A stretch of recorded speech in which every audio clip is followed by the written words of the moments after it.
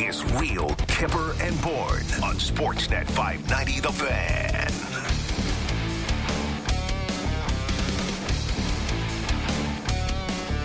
All right, everyone. Welcome to Real Kipper and Bourne. It's an exciting day today. Sam Cam all day long. Sammy, how are you, fella? Doing really well. Not as uncomfortable as I thought I would be sitting here with you, I guess. Coming out from behind the glass. It's okay. I mean, I have hosted shows in the studio a lot of times. Yes. So the lights are a little brighter with this show, like figuratively and kind of literally. Like a little different story between doing this and Sportsnet tonight. But yeah, I'm happy to be here. Yeah. All our options were unavailable, so here I am. And that's not even fair. I feel like you should be option one from now on. But yes, Kipper not feeling so great today, so you're not going to get his hot take about the Horvat trade until, tomorrow, most likely. Probably, yeah. But that's the big news of the day. Bo Horvat gets traded to the New York Islanders, my New York Islanders. And listen, I know we're a Leaf show, but got some ties. And what number is he going to wear? Yeah. He's doing 14, my dad's old number. And I feel very guilty because when I first exclaimed that he was wearing 14, a guest that we have coming up later in the show, Thomas Hickey, who wore 14, I'm like, wasn't that Hickey's number? And you look at me, you're like, you idiot. Yeah, that's what everyone says when he number. wears 14. Wasn't that Thomas Hickey's number? Yeah. Well, speaking of, we are going to be joined later in the show by Thomas Hickey, who, former NHLer, almost 500 games. And he's an Islanders analyst for MSG. We're going to be joined by JD Bunkus at 3:45. Bunk's going to come in and chat about the Leafs, all things going on with them. And Jim Ralph is going to join us in like 20 minutes. Sounds good. So we got like a pretty good show. So we didn't get a chance to have any sort of reaction to the Horvat trade. Had the day to sort of process what's happened. This is the only trade I've ever seen online where everyone is where most people are like, did both teams lose this trade? Yeah. I don't know. What's your initial thought? It reminded me at first blush of when they traded for Pajot. Remember when they traded for Pajot and they were kind of out of it? And it was sort of surprising that they did it. And then they immediately signed him to a long-term extension. So that kind of reminded me of that. But I thought it was a little weird. Like, this is not to do with either side of the trade. Yeah. But isn't it a little weird they traded him before the All-Star break? This wasn't going to be there in 5 days? Yeah. Is that not gutless? He's your representative for your team. I feel like Lou Lamoriello could not care less. But it's not on Lou's side. Patrick couldn't be like, hey, Lou, we're trying to grow the game, I guess, by having this weird all-star game. And, we're sending all these guys down there. Like, could we maybe wait until next Monday to announce this baby so he can have the weekend as a Canuck representing us? He's been a good captain for a long time. True. And I guess Lou was just like, I don't give a crap. Too bad. It's now or never. You think that must have been it? I do wonder, one thing I was thinking of is like part of the reason someone asked Alvin about doing it now, and do you think he would have got more at the deadline? Yeah. He's healthy now. Yeah. And like, you don't know at the All-Star game, just another chance for him to not be healthy. Yeah, and it's a major asset loss. So I don't know if that's just the way these All-Star games, I think the worst thing is going to get is a sunburn. It might be the worst injury. Yeah, IR 3 to 4 days with aloe vera.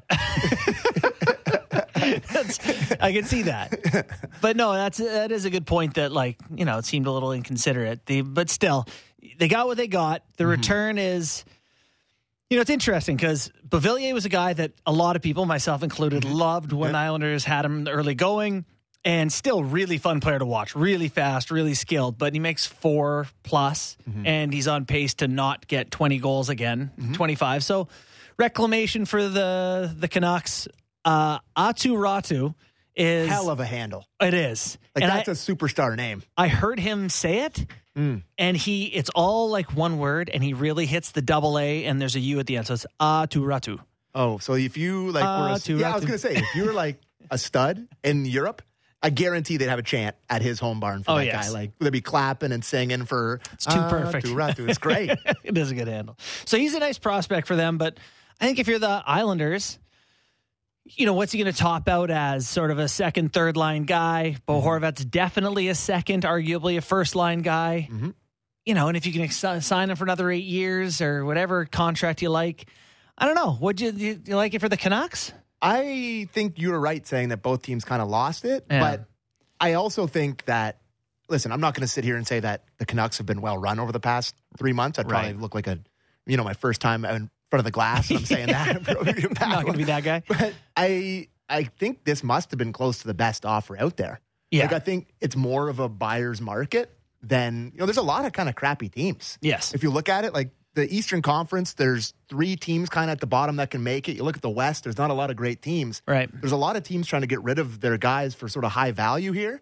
And I mean, not to bring it back to the Leafs, but seeing this trade get made, it does give me a little bit of hope that maybe they can get an impact guy without having to deal Matthew Knies. Yeah. Like maybe it'll be one of the guys that, the Gold Bucket boys over in Finland, a Topi or Roni or one of those guys that's going to be the guy that may be a centerpiece. So I thought from that perspective, I was surprised, but to get a first round pick. So it's protected this year? So it's protected this and year. Then unprotected. That's right. So top 12 protected pick this year. So if they fall inside that, the Islanders keep it, and then the next year would be an unprotected pick. So if you're from a Canucks fan perspective, if you're looking at the long game here, you're hoping to hell that goes over to 2024, right? I was thinking that too, but Lou does not seem willing to just go, like they are not going to just go down and try to lose. Mm-hmm. So let's say this year they finish in that bottom 12, it would have been a top 12 pick and they keep it.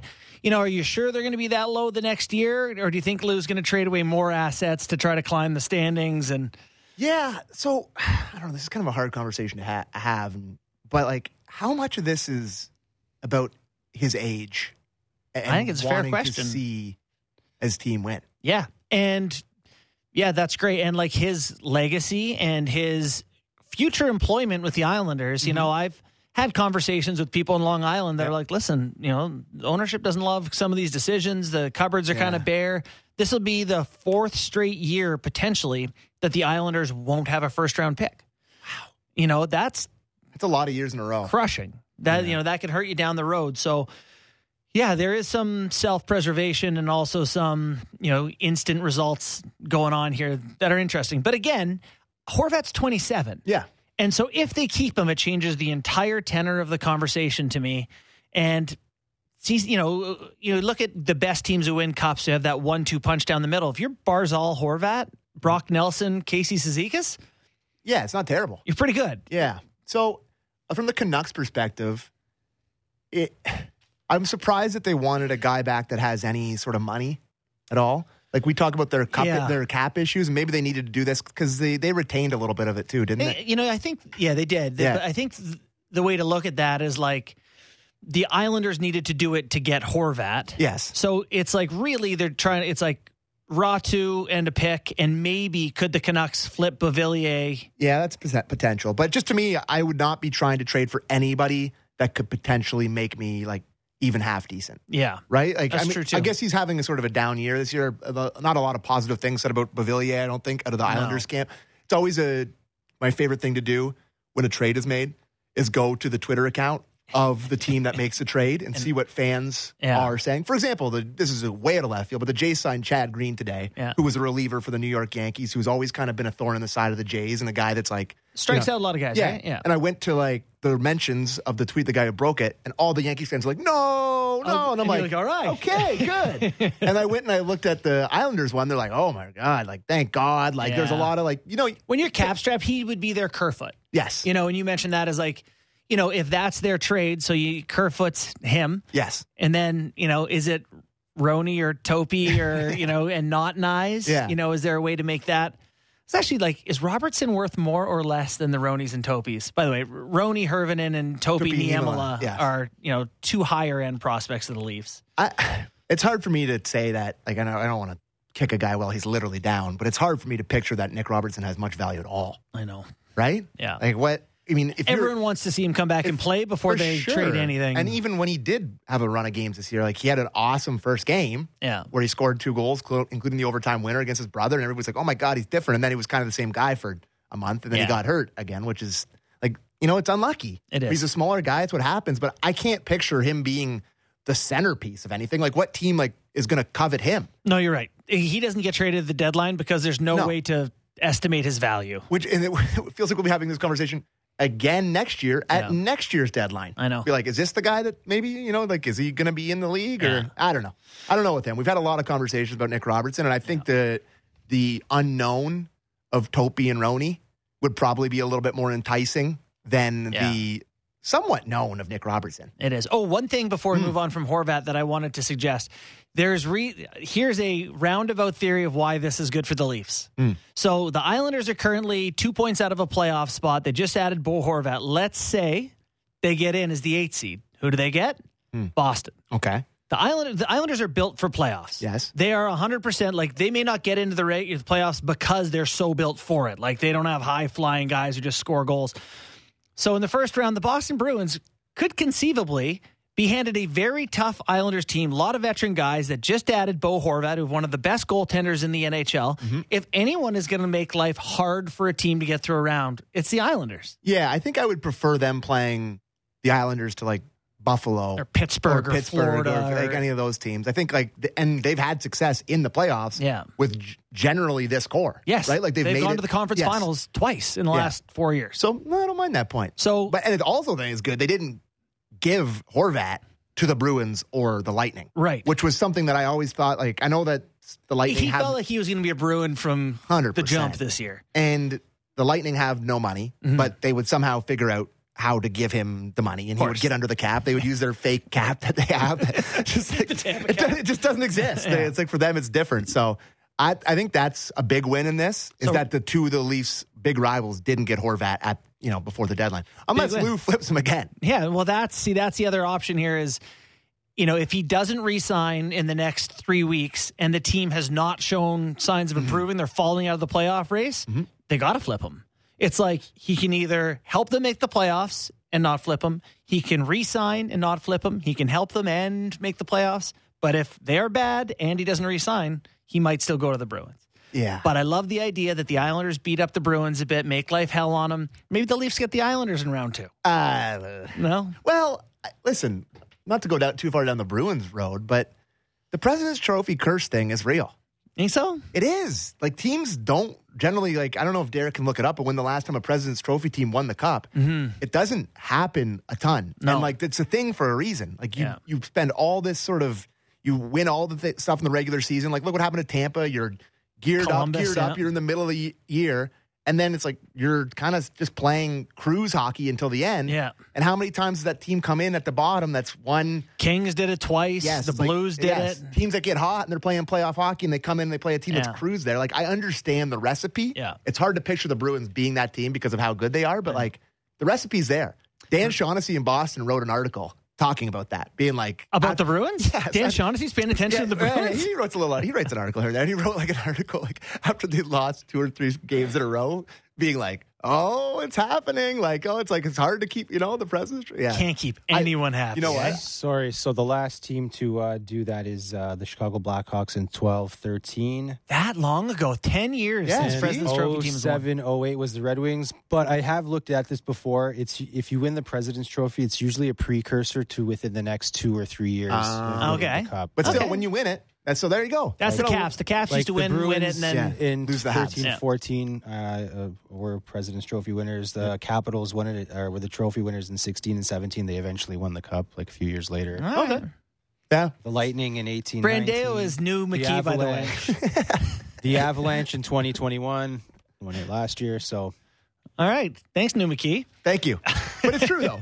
So, that's 10 years since the team that's won the President's Trophy has won the Cup. So, all right. And was that a half year, 2013? Yes, it was. 2013 was a half year? It was a half year because that's the year the Leafs made the playoffs and lost to the Bruins the first round. And the Leafs would not have made the playoffs in an 82-game season.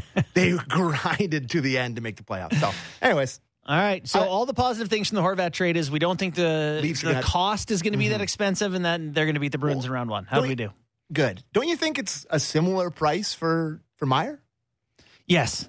It's got to be I think if you're. I think Meyer actually has a less appealing future in that he has a qualifying offer. Exactly. So if you're a general manager looking to acquire Meyer, which is a nice little rhyme, you will be like, hey, Bo Horvat, who has more goals than you, is the captain of his team. And does Meyer play center even? No, he's a winger. There he's you a go. center. Be like, Bo's a center. He's a captain. Yeah. We're not giving you as much as the Canucks got. I feel like there's probably Mike Greer, the general manager of the San Jose Sharks, a little sour about that trade. Yeah. You know, because it's always the first one that sort of sets the market and the first big guy to go, and then kind of stuff trickles down from that. Right.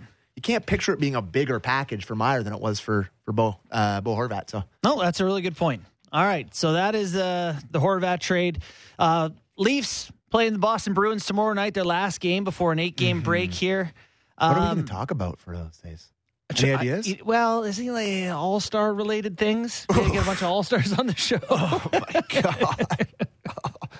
Oh, man. You give us suggestions in the YouTube chat, please. For what would you like us to talk about? What can we cover for a week of off games? But they're talking. It's just not the Leafs.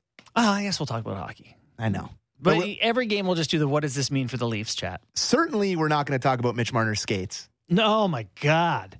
Is we saving that for the end of the day, or should we have that chat right now? Okay. I watched some clips from practice this morning, and it was like Marner was playing around, obviously practicing, and every clip of him where he would like slow down, every single guy on the team would just like come over to him and look at his skates and say something to him. Like he took a beating this morning about his skates. So they're white skates for the All-Star game, which that's fun, right? Do you let people do what they want? And white skates are pretty telling. Well, it's bold. Yes, it is. But they're white and pink with a big chunk of pink on the back, and the picture on it is his dog Zeus riding a shark. Which is riding an alligator. Yes. So that's it's got some Sharknado vibes to it. Like I love like the custom skates, and when guys like take cool risks and like they do, like Matthews has been doing it for the whole time he's been here. He's wearing the old school tags. Right. He's got the Christmas theme ones. Yeah. A little subtlety goes a long way. Like you could have your dog Zeus, maybe a little pink, but like to make them white, like the last guy to wear skates this flashy was those Nike Sergei Fedorovs. Well, but those were cool. Yeah, you're Sergei Fedorov. You're the coolest hockey style of all time. You're the fastest guy in the league. I just don't know if Mitch Marner wants the smoke of wearing these to All-Star Weekend. Well, there is smoke that comes with it. Absolutely. And if, putting the dog on there, that's my last thought. I wish Kipper was here, because Kipper would be so conflicted by loving Mitch Marner and not liking the skates. Like if Matthews wore those skates, Kipper would have a field day. But if Marner did, he might have a harder time going to town on him. All right. So we got a few more minutes till we get to Jim Ralph. We'll listen to a couple of clips here from our boy Sheldon Keefe. Wayne Simmons is in. Yeah, again. Tomorrow night against the Boston Bruins. 2 straight games, 3 of the last 4.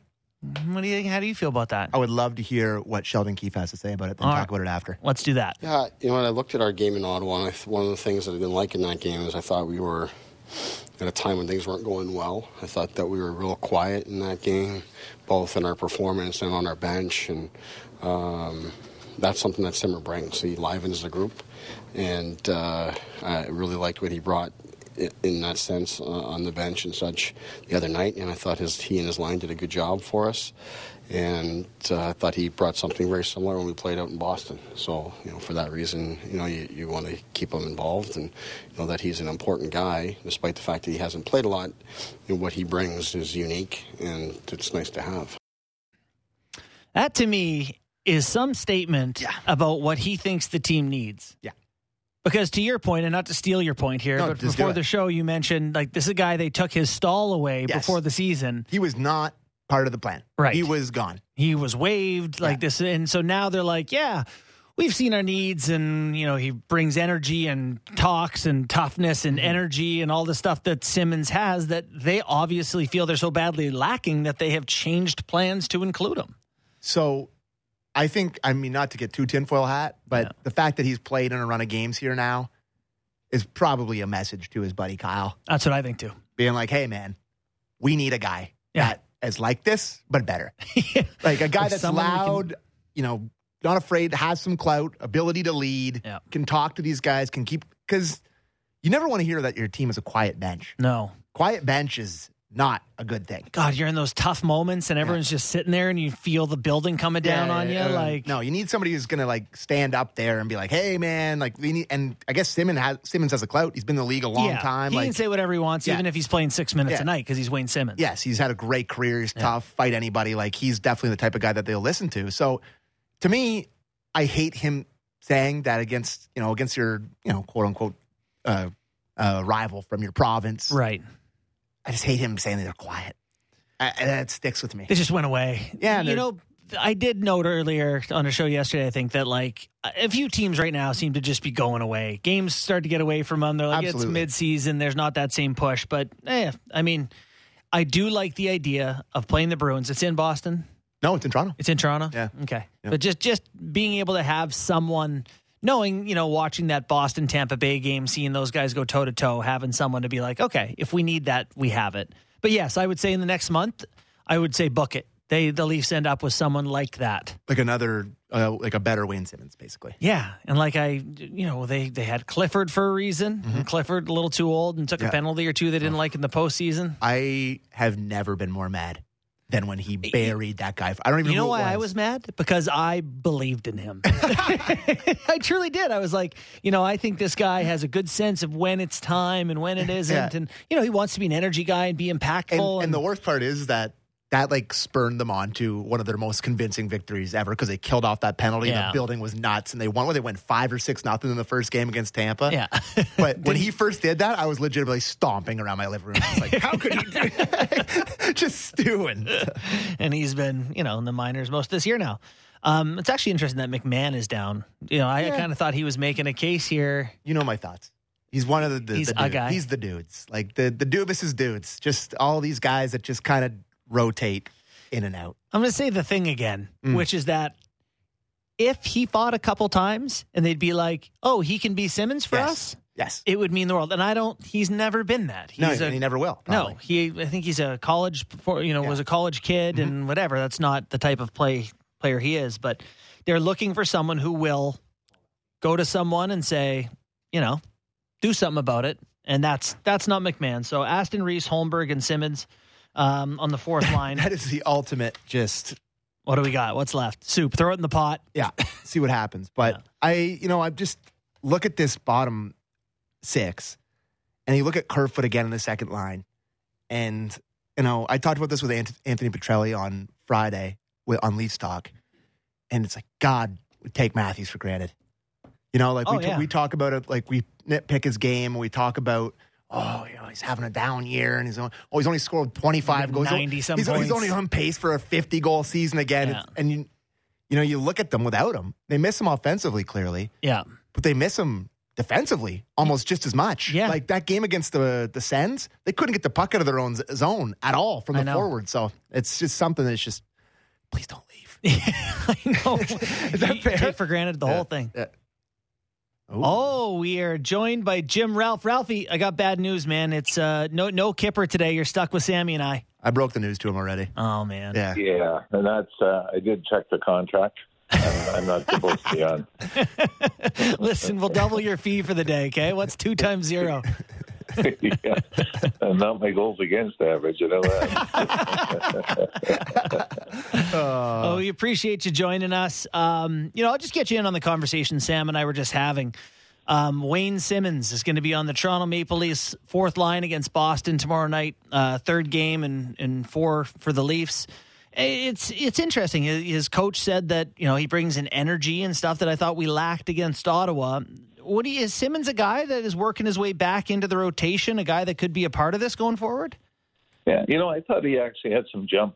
For the game against Washington, and I think it's good. Obviously, you get Matthews back, and you have to reshuffle things again. But I do think you like that element.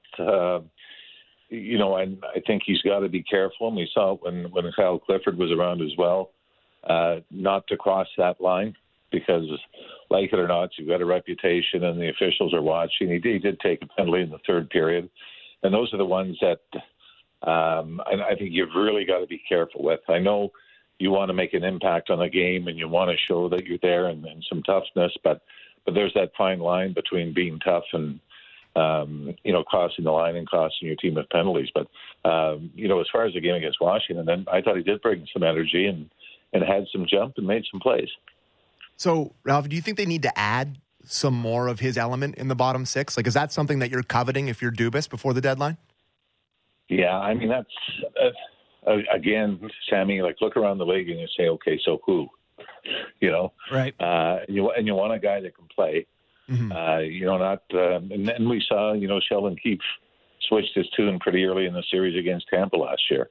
Or, Clifford and Simmons are both in the lineup early and then, not again the rest of the way. So, I don't know if it's your top priority right now, but I think, just about everybody's wish list at the trade deadline seems to be the same, whether it's depth scoring or, bottom six toughness or, a defenseman that can move the puck. Everybody seems to be looking for the same thing. Ralphie, I know you're a pro Morgan Rielly guy, at least I believe you are, and I thought he's looked pretty good the last couple games. Are there some signs of life here that the Leafs are getting their proper number one back? Yeah, and I think maybe the good thing is getting the goal. Yeah. Even though that's not what you want in a Morgan Rielly, where you want him to score 20 goals again like he did early in his career. But it's almost some guys just seem to have their confidence tied to their point totals, and Morgan Rielly may be one of those guys. But I also think it was good to get TJ Brodie back. I think he led the team in ice time, if I'm not sure, in the Washington game. So Rielly's a part of it, but I think getting TJ Brodie back and getting that what looks to be their favorite six in regular rotations is a benefit. But yeah, I think there's been signs that, not just Rielly, but I think they only gave up 5 shots in the third period against Washington, which is what they were doing when they went on that 16-17 game run. So I think it's Rielly's obviously a big part of that, but I think everybody's sort of clamped down, and TJ Brodie's return has helped everybody as well. Well, I think you got to give credit to Sheldon Keefe, Ralphie, for how little his top guys have actually played together and how much he's actually patched this. What was it yesterday? We were talking about 7 games that he's had like his quote-unquote 6 guys together. Right. It's done an unbelievable job patching this together and kind of managing everybody's minutes so that they look the way they do. Yeah. Now does that include Jake Muzzin, Sammy? No, it doesn't include Jake Muzzin. Oh, so okay. There you go. So even more of a point. Yeah. When you go back to the start of the year, you're going, it's funny how I think you give Sheldon Keefe a lot of credit. Even the game, what was it, against Winnipeg, where he went to Marner and Matthews together again, and it worked right away. So I think you give Sheldon Keefe a lot of credit for preaching the system, and I think when you look at teams like Boston or Tampa, they have injuries, and everything seems to be plug and play. They just bring somebody up, you plug them into the system, and they contribute. And I think that's what you like that the Leafs were able to do during that stretch. And now, they've got to do it without Austin Matthews. But I think, whether you want to call it systems or strategies or whatever, Sheldon Keefe really has something solid in place for them. How do you think they're affected, Ralphie, the rest of the season, that there isn't some hotly contested race to sell them on before the game? Hey, we got to catch Boston, or, look out, here comes Florida. You're almost looking for reasons to be motivated. And I know that sounds silly in professional sports, but there's no doubt it's harder when there's not some imminent goal to chase down, is it not? Yeah, Arizona and Anaheim are probably going through that too, though, Barney. True. Although they might be chasing something a little different that's out of their control. Right. But it's I know. It's the old adage that if you're looking for a reason to play, then just think of what you do every 2 weeks on a Friday when you get that direct deposit. That should be your motivation enough. I understand what you're saying, but. We've seen it before where, teams get into a slide and can't get out of it before the postseason. And then, all of a sudden you find yourself in a wild card spot. I remember years ago in the Leafs, and I remember exactly where we were because we went out after for dinner. It was a game in Los Angeles. And I think the Leafs were 13 points into a playoff spot at that point. And, we were out with the coaching staff, and they were talking about who they were going to catch. And I don't know if you remember, they had I think it was 1-12-1 finish and ended up making the playoffs or missing the playoffs. So, that you've always got to guard against, that kind of failure and to be on the wrong end of a story that is great for somebody else. So I always, maybe that's my minor league mentality, where you're always looking for the worst or fearing the worst. But, I'm with you, bud. But I always remember that. And that was you remember the Randy Carlyle, James Reimer was just okay. Mm-hmm. That was during that stretch where they were just horrible down the stretch and missed the playoffs. So I think if you're looking for motivation, it's sometimes fear can be the best motivator as well. No, I think that's fair. And I'm sure Keefe's probably preaching that. Like, nothing's settled here. Like, every day he probably has to go in there and say that because, it's pretty much clear that they're going to be playing the Lightning. So you have to probably come up with different sort of motivational factors to give to them to be like, hey, we're not settled, even though probably all of them know they are. Yeah, and even though they lost to Montreal at home, Tampa at home, Columbus technically a home game because it's in their building. Mm-hmm. I still think you'd rather, when it comes down to it, have that extra game on home ice. So I think that's probably a harder sell. I think it's probably easier to sell Connor Bedard on Anaheim, saying, boys, let's try to be really bad so we can get guys better than you to come play here next year. Yeah, I think that's the ultimate motivator right there, isn't it? Yeah, that's a tough sales pitch to make. And we had David Amber, who obviously knows his stuff, suggest a tournament to play off for the top pick, which is an interesting, it's a conflict for some of these guys. So I do get why, it's a tough spot for the bottom guys. And by the way, I was David Amber's big break. He interviewed me when he was working at Sault Ste. Marie. He interviewed me. And then look at him now. You put him over the top, Ralphie. I'm not surprised to hear that. Looking at the Leafs All-Star break here, they actually get to step away a little bit. Samsonov goes in playing a bajillion games in a row. How worried are you about Matt Murray, and could it be a situation where the Leafs eventually have to do something else? They got a month leading up to trade deadline, but you want to be sure you got a second goalie. Yeah, but you know what? That's if Joe Wall is going to get the opportunity, I think that's the silver lining, right? True. And that's, Liljegren and Sandin, because of the injuries, have been able to establish themselves. So, I look at it more that way, that, Joe Wall could come up and go on and run himself. You never want to see anybody go down with an injury, especially a goaltender. But if you had to pick a time, Samsonov was starting to establish himself as the number one guy, before the Murray injury. So, if you had to pick a time, it was probably the best time for it to happen, and with the week off coming up as well. So I just want to ask you before we let you go, Ralphie, about John Tavares, who played his 1,000th game on Sunday against the Caps. How would you define his time here with the Leafs so far? I guess it's an unfinished story, but what would you say? How's it been so far? Well, I think his 714th game is probably the most memorable to me. Is that a joke, Ralphie? Is that his first one here? I always find, though, if you make it sound like you know what you're talking about, a lot of people just buy it. You called his bluff. No, I've spent way too much time with Ralphie to know that. Yeah. We've spent too much time in the press box together to know that was a joke. Yeah, I think that would have been a great interview question following the game. Act like you knew what special game he had on his 714th game that the player could remember. I think he's been solid, but he's like everybody that you're not going to be judged on a 40-plus goal season or a point a game pace during the regular season. He's in that big group now where it's April that's going to matter. So even though he's been a big part of the regular season success, you want his story and his legacy to be what hopefully he can do with the Leafs in the postseason. Ralphie, have you seen Mitch Marner's skates yet for the All-Star game? Yes. Pictures. How do you feel about pink skates with a dog riding a shark riding an alligator? Yeah.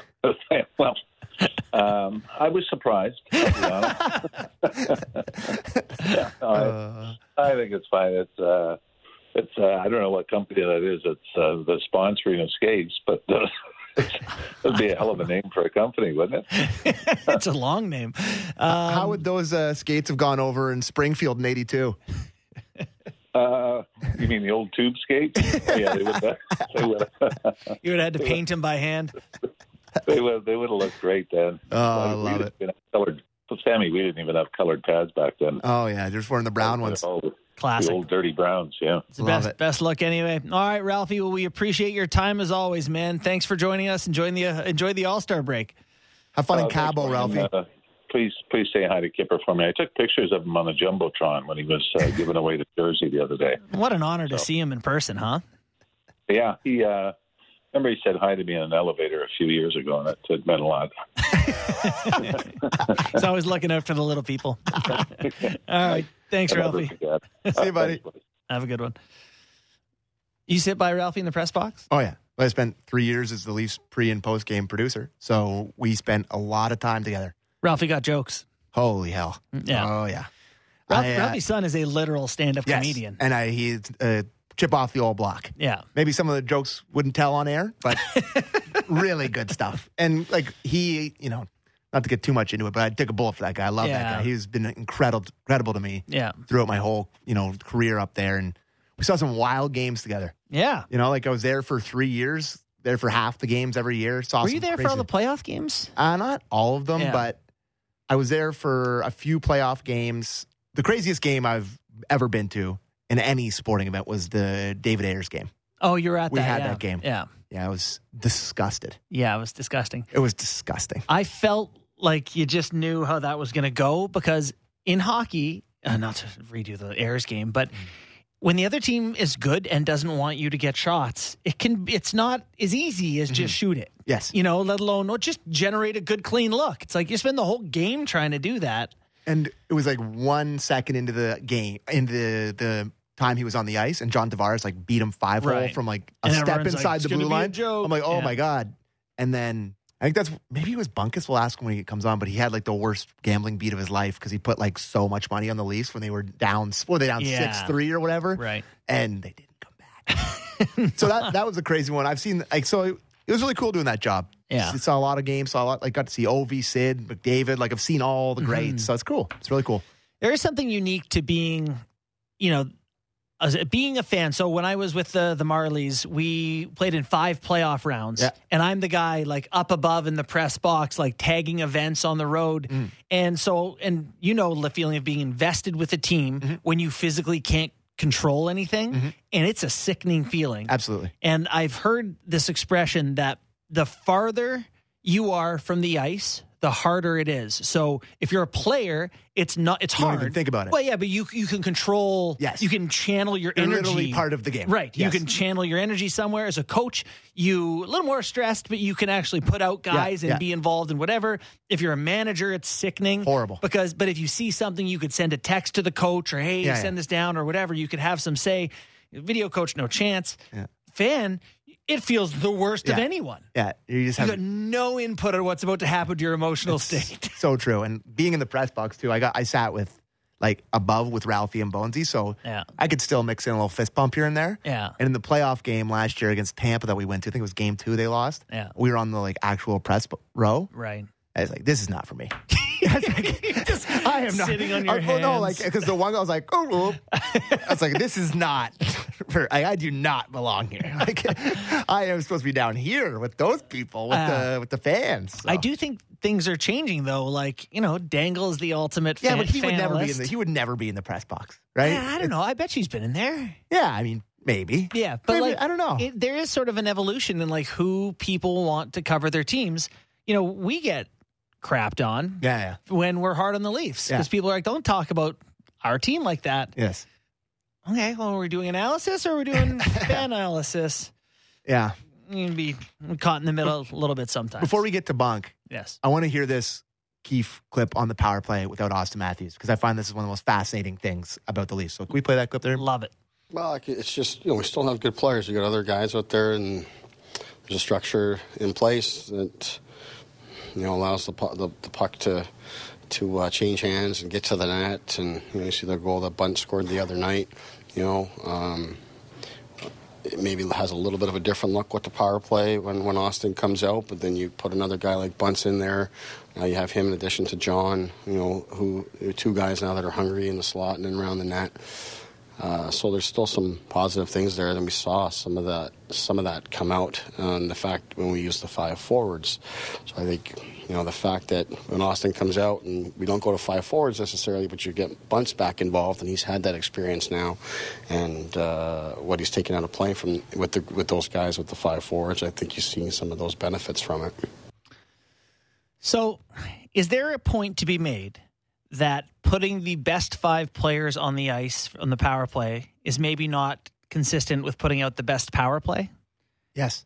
I think everything he said in there points to that. Yeah.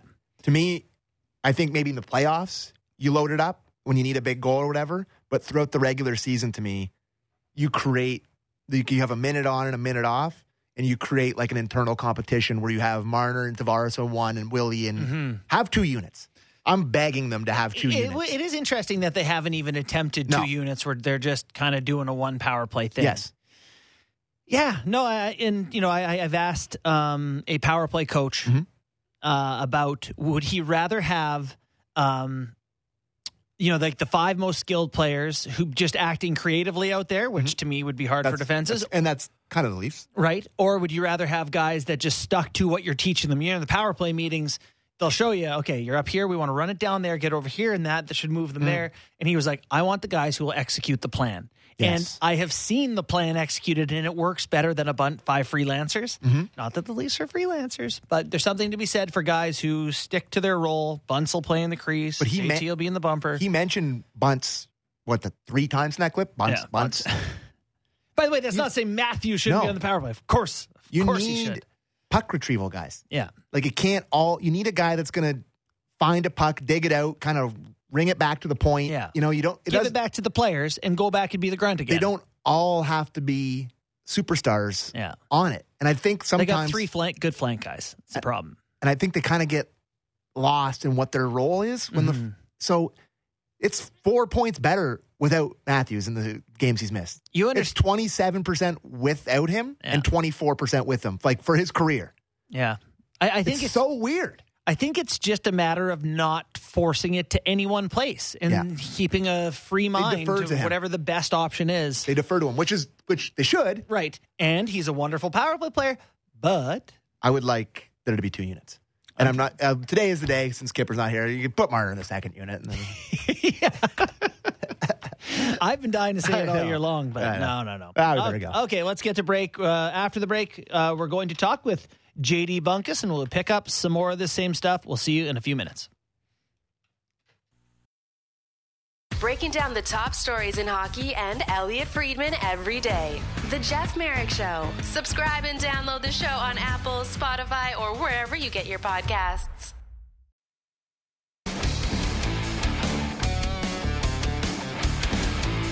Welcome back to Real Born and McKee and Bunkis now. We're joined by the great JD Bunkis. You there, man? I'm here. Hey, buddy. Did you know that Sam McKee was just tweeted by the Owen Sound Attack and referred to as Sam Alton, which I believe is his middle name? It is my middle name. No, it's his mom's name. It is. Well, it's my middle name. My name is Samuel Alton McKee, and my initials spell my name, Sam Alton McKee, S-A-M. Wait, your parents, that's actually your middle name, is you took your mom's maiden name as your middle name? Well, my mom didn't change her name when she got married. So yeah, I have but that's not a middle name. That's a hyphenated. Oh, you want me to hyphen it? Like, what are you doing? It is a middle name. Born. No, that's not a middle name. A middle name is like a given middle name. Like you're just they gave him the middle name Alton. No, that's not what's happening here. I refuse to have that. No, you just have that's your last name, Alton McKee. Okay, I'll live with that. You're right. I don't know what you want from me. Yeah. Okay. I just it's crazy because listen, that's one of my best friends ever for a long ass time, and I actually just always thought that what you did was just a move of respect because your mom is a powerhouse and a terrific lady. No, she didn't change her name. And like, well, you do. You see this a lot. Like, I'm a child of divorce, right? I think Born, you as well. And so oftentimes children of divorce will take the name of the parent they like more, which is oftentimes the mother, let's be honest here, like, and they attach it. Like, they co-opt the name. I didn't realize that was like your actual given birth name. Of course.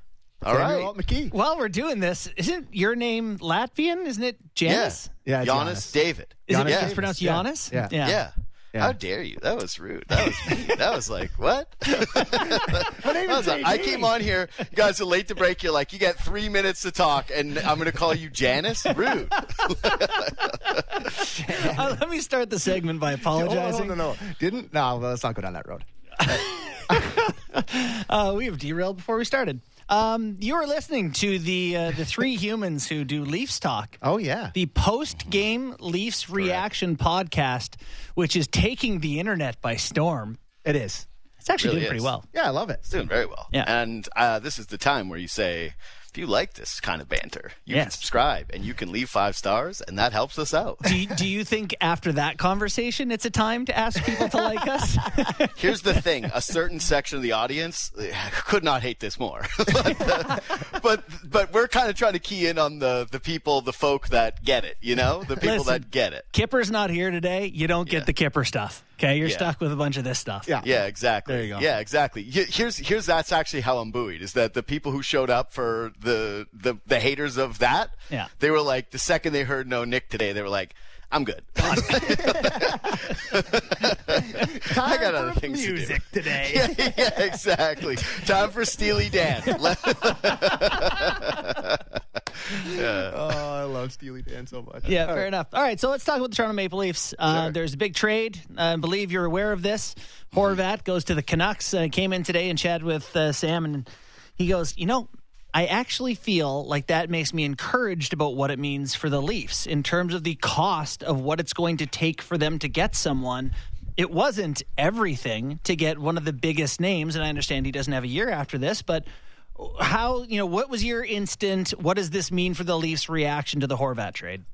I know that everybody who has, well, actually, there were like a million different opinions on this trade, which I love, because this is one of those things like, I need to pull the Shaq meme for the prospect that went the other way. Like, I'm sorry, young man, I'm not familiar with your game. Like, I don't know you. You played 10 NHL games.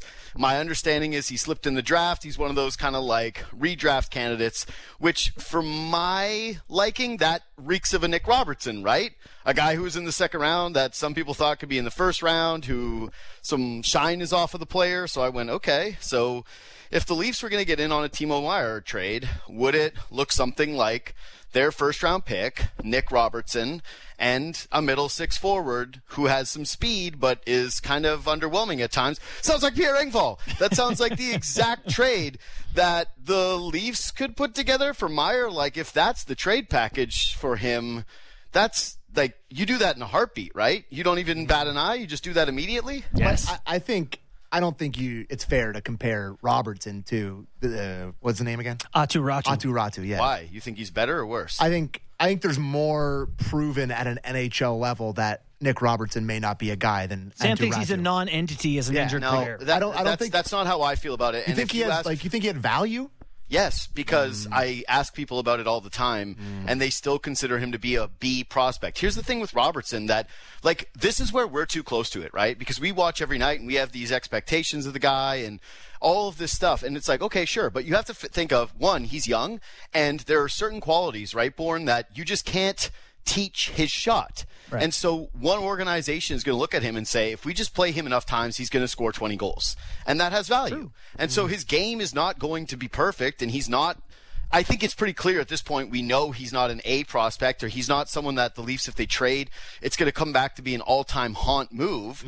But yeah, I think if you're a team like the Sharks and you say we could get a young guy who's an American-born player from California who might score 20 and has a wicked shot, yeah, like, you could talk yourself into that. I don't know why he would have less value than a guy who hasn't even proven at all that he can score at the NHL level. Like, Yeah, but I don't know. I just view them as has kind Robertson of. proved he can score at an NHL level? I think if you give him a puck on a tee, like, dude, if you give him a puck in the slot, like, yeah, sure. I gotta say, no, but for real, I actually think Robertson is one of those perfect guys that if I was another organization, I would be trying to buy low on. Because you think about all the pressure that comes with this market. He worked his ass off. He showed flashes in the preseason. That's more, again, I'm not as plugged in with the Islanders, so Bourne, maybe you can tell me if I'm wrong, but Ratu hasn't had those moments with the Islanders like he had as a preseason, right? Like, yeah, he had doesn't one have this the year. AHL track record. But you know what it is too. For me is, you hear people say this a lot, but the organization always knows on guys before the rest of the league, and I wonder how they feel about Ratu. If they saw him come up and play 10 games, and Lou goes, look, he's going to be Michael Del Cole or Josh Ho-Sang or the next guy who's just, we want to be a guy and isn't a guy. Yeah. He might be that for them. I'm in favor of generally moving those guys when you're like, this is taking longer than we hoped, and all of a sudden you have your first thoughts of it may not happen at all. I think you're there with Robertson. I hope you're right, Bob. Yeah. I hope you're right. But I have a hard time believing that any team's pro scout is going to come back to them and be like, this is the guy that we should center a package around. But I just said that it's a B-level prospect. Like, clearly, again, Nick Robertson has a clear, valuable NHL skill. That is the most coveted one, which is elite level shot. He has a shot that Austin Matthews looks at and goes, wow, look at that shot. That has value. No question. That's a thing. And so you gamble on traits like that. You gamble on upside like that across all sports, right? That's the quarterback with a massive arm, right? You do it. That's a cornerback who can't cover, who can't read a coverage, but he can run a 4.3 40, and you go, boy, if we could just do this. And I think that will always have value around the league. And again, I remember speaking to Fuda about this, and he called him a B prospect. And if Mike Fuda, who is genuinely one of the most successful at scouting in the last, 15 years? Mm-hmm. Like some of the best amateur scouting that we've seen in the last 15 years. If he's calling him a B-level prospect, I'm taking that more than the Leafs fan base saying this guy's a write-off and this guy stinks. I don't think he's a fit for this organization anymore. I think that he's clearly a guy that can be available in a trade. Mm-hmm. He's like Blake Murphy calls them redraft candidates, right? Guys who just have skills but are not fitting an organization anymore. I think he's still that. Anyway, the point of this is no, I don't think that the Sharks are leaping at it. I don't think that they're overly excited about it. I don't think that it necessarily puts you at the top of the pile.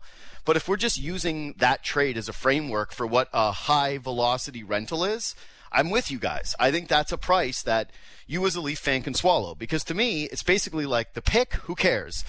Like any of the other prospects, who cares? Yeah. There's one guy that I don't want them to touch, and it's Matthew Knies, because they haven't hit on guys who can play in the top six, who are young, controllable forwards with his skill set. Yeah. And so to me, it's like the only way you move him is if you're getting back a no-doubt player who is on term and the other organization is potentially eating money. That's the starting point for that. Everything else, I'm good with. Doesn't it seem now that trade, it's pretty clear that they probably won't have to give up Knies to get one of the guys? There's no way they're looking at Ryan O'Reilly or a Barbashev or a Taves or any of these guys. The market has kind of been set here by this trade to me. Bo Horvat was the best available kind of guy that we all talk about, other than Erik Karlsson or whatever, when pie in the sky. Me and Borny talked about it in the first block.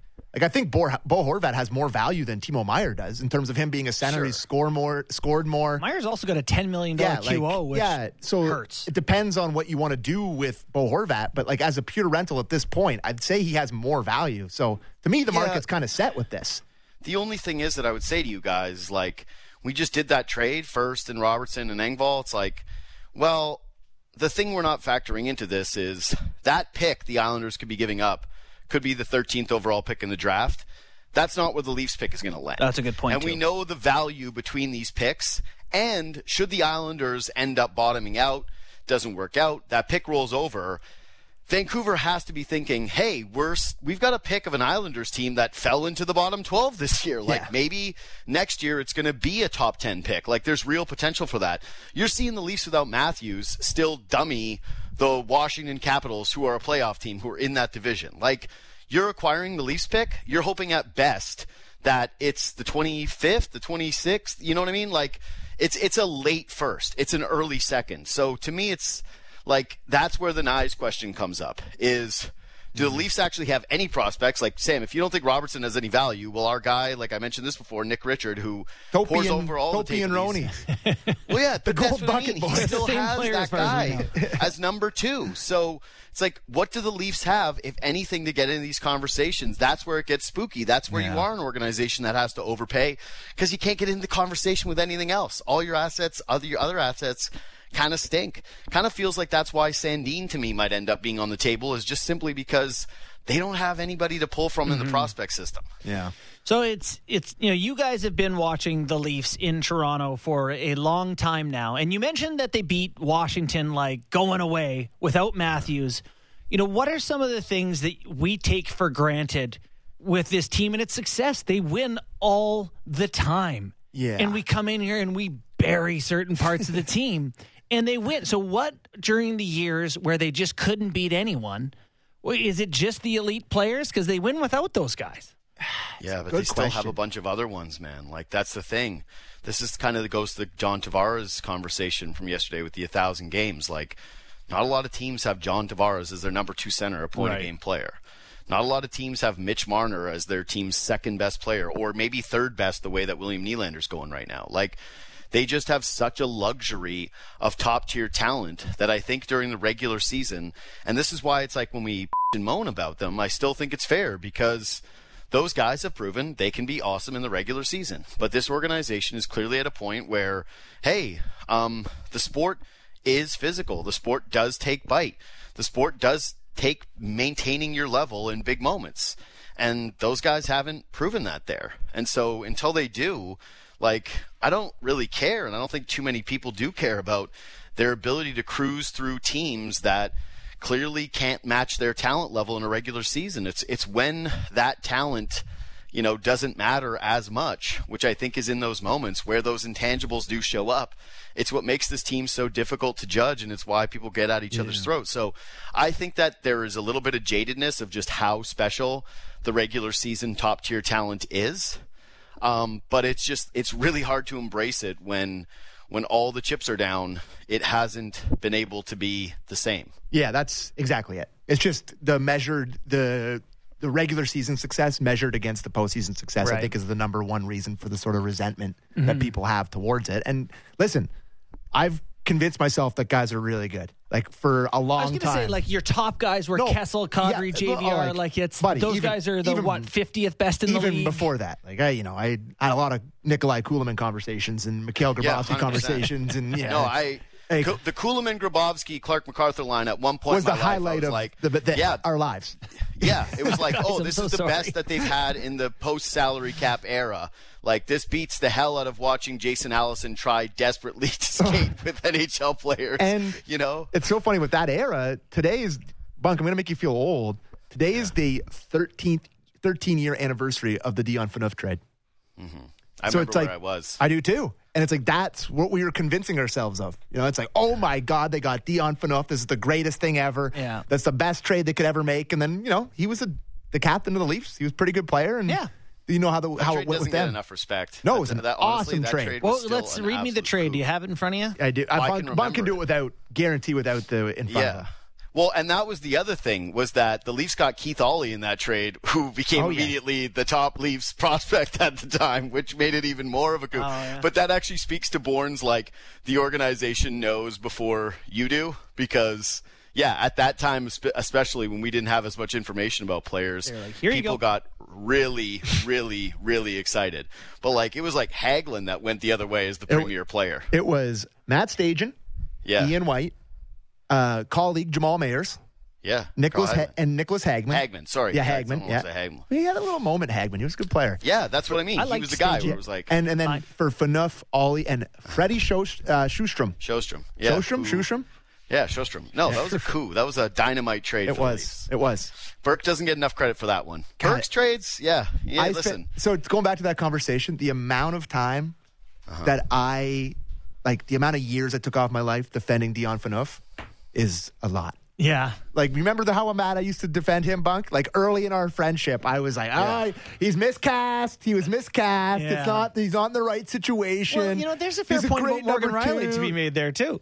The Leafs have a generation of number twos as a number one. That hit too hard. Sorry. Yeah, that hit hard. No, well, here's the thing, though. This is kind of what frustrates me a little bit is, like, just because this organization hasn't had anything doesn't mean that you should just simply be, like, thrilled about regular season success. To me, there's actually something even more infuriating about this group than those other years we're talking about. No, but you'd rather have the potential. You're playing towards hope. Yes. No, of course you'd rather have this. There's no doubt in my mind that this is the thing that you would most want to have. I'm just saying that from a frustration standpoint, this this mirrors the frustration you had watching the Leafs finish 9th, where you would go, this is the worst place you can be. Yeah. To me, wasted talent, right? Like, when you guys get mad at someone, do you get mad at the person at work who's just, like, in way over their head and not capable? Like, is that the person you get disappointed with? I don't. I go, hey, they're trying their best. Like, they're doing their absolute darndest. The person you get mad at is the student who has all the smarts in the world but won't apply themselves. And I've made this analogy a few times, but that's kind of how it feels with these guys, is like every year this washes away.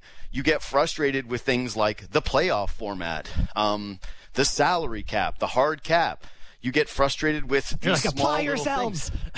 Yeah, and it's just like, it makes it feel worse because it feels like you're wasting something really special, really unique, potentially something you're going to only see once in a lifetime, because that's what's on the table here. Like, that is the sands potential. Of the hourglass are running through here, looking at the contract. Exactly. And you're the beast watching the petals fall off the flower going, please. And so much is on the line. No, it's true. It's a great point. And you had a great take yesterday about how underappreciated John Tavares is here, and I think it's a true one. But we've talked about this for a couple of shows in a row here now, and I haven't got your take yet on it, Bunk, but these next 2.5 years for John Tavares' legacy in Toronto are so massive. Because if they don't have any success, listen, if they go to a conference final with him as the captain, he's still lauded. He'll be loved, it won't be lauded, sorry, he'll be loved throughout this city. It'll be a huge conversation about what a great leader he is. But if they have one round win in his next little bit here, the legacy conversation with him is going to completely change versus what it would be if they went deep. It's a huge swing time for him now.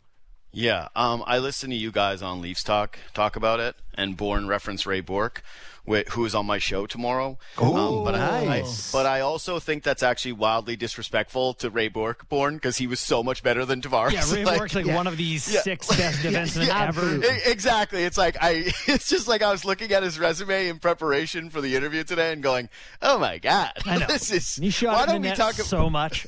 Yeah, why don't we talk about him just Ray Bourque once has a week? 1,579 points in 1,612 games, 410 goals. As a defenseman. No. Almost 1,200 assists. Unbelievable career. It's funny because, weirdly, we all think about him in Colorado, right? That's the first image that comes to mind. Mm-hmm. And it always will be because he won. But that's how powerful cups are. You're right. It does change your whole Tavares' Bruins legacy. career, and you think about him in Colorado. Yeah, I think about his Bruins career. I think about stills, still images of him, more than I think of highlights. And granted, it was a little bit before my time. What was that? I don't know. I didn't say anything. Oh, I heard a noise. I thought it was like Brandeo. I was like, what was that? Sorry, I said Mayday. Oh, okay. Yeah. There you are. Yeah, okay, yeah. I was like, I'm not going crazy, right? You guys didn't hear anything? That was, yeah. Anyway, yes, it would be massive for his legacy. I would say this, though, is he's definitely, I don't think he's underappreciated so much as I actually think he's flat out disrespected. But he is just when I'm going to think about how the salary cap impacted the way that we view players, that will be his legacy.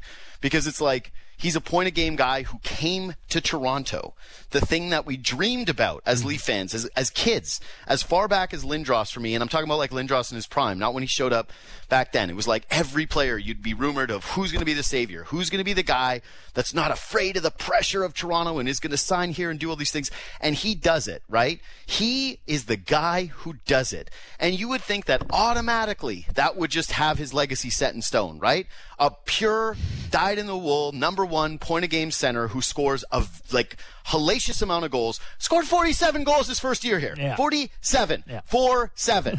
And still, it's when people talk about him, they go, yeah, but the money. And you go, what are you talking about? But it's I can't blame fans for it because this hard cap has been the worst thing that could ever happen to the NHL. In the NBA, they have it. You have bird rights. You can find your way around it. Your team can play into the luxury tax. In the NFL, you have non-guaranteed contracts. You can cut guys. You can restructure salaries. You can figure out creative ways to kind of keep your team together. In this league, In baseball, obviously, no salary cap. In the NHL, it's a nightmare. Like, even look at this Bo Horvat trade. Like, imagine this. Imagine having to be a Vancouver fan, watching him get traded and going, or even being an Islanders fan for that matter, where you get this trade where really you paid nothing. Like, okay, a first-round pick, maybe that turns out to be a good player, but you got someone who could score 50 goals this year, and the automatic reaction from so much of the fan base is, well, what's he going to get paid? Like, it's so bad, and it's such a horrific thing for all these players, because the only way that you can be loved is to either take way below your market value or for the team to luck into you on a rookie contract. Like, it sucks. Don't worry, Bettman was named the 2023 recipient of the Sports Business Journal Lifetime Achievement Award today. Yes, he's amazing. He's so great. Just ask him. Like, he ran a secret poll, and it said he's the most popular guy in Our North fan American research sports. And they says also said board ads were sick. Yeah, I know. All right. All right, Bunk. Incredible. We got to get to break. Thanks so much for your time, buddy. Appreciate it. Thanks, All Bod. Love you guys. Talk to you Bye-bye. later. You too. All right, we're going to get to break here, and when we come back, we're going to talk with Thomas Hickey, former NHLer and Islanders analyst for MSG. Diving deep into Leafs, Raptors, Jays, and NFL. The JD Bunkus Podcast. Subscribe and download the show on Apple, Spotify, or wherever you get your podcasts.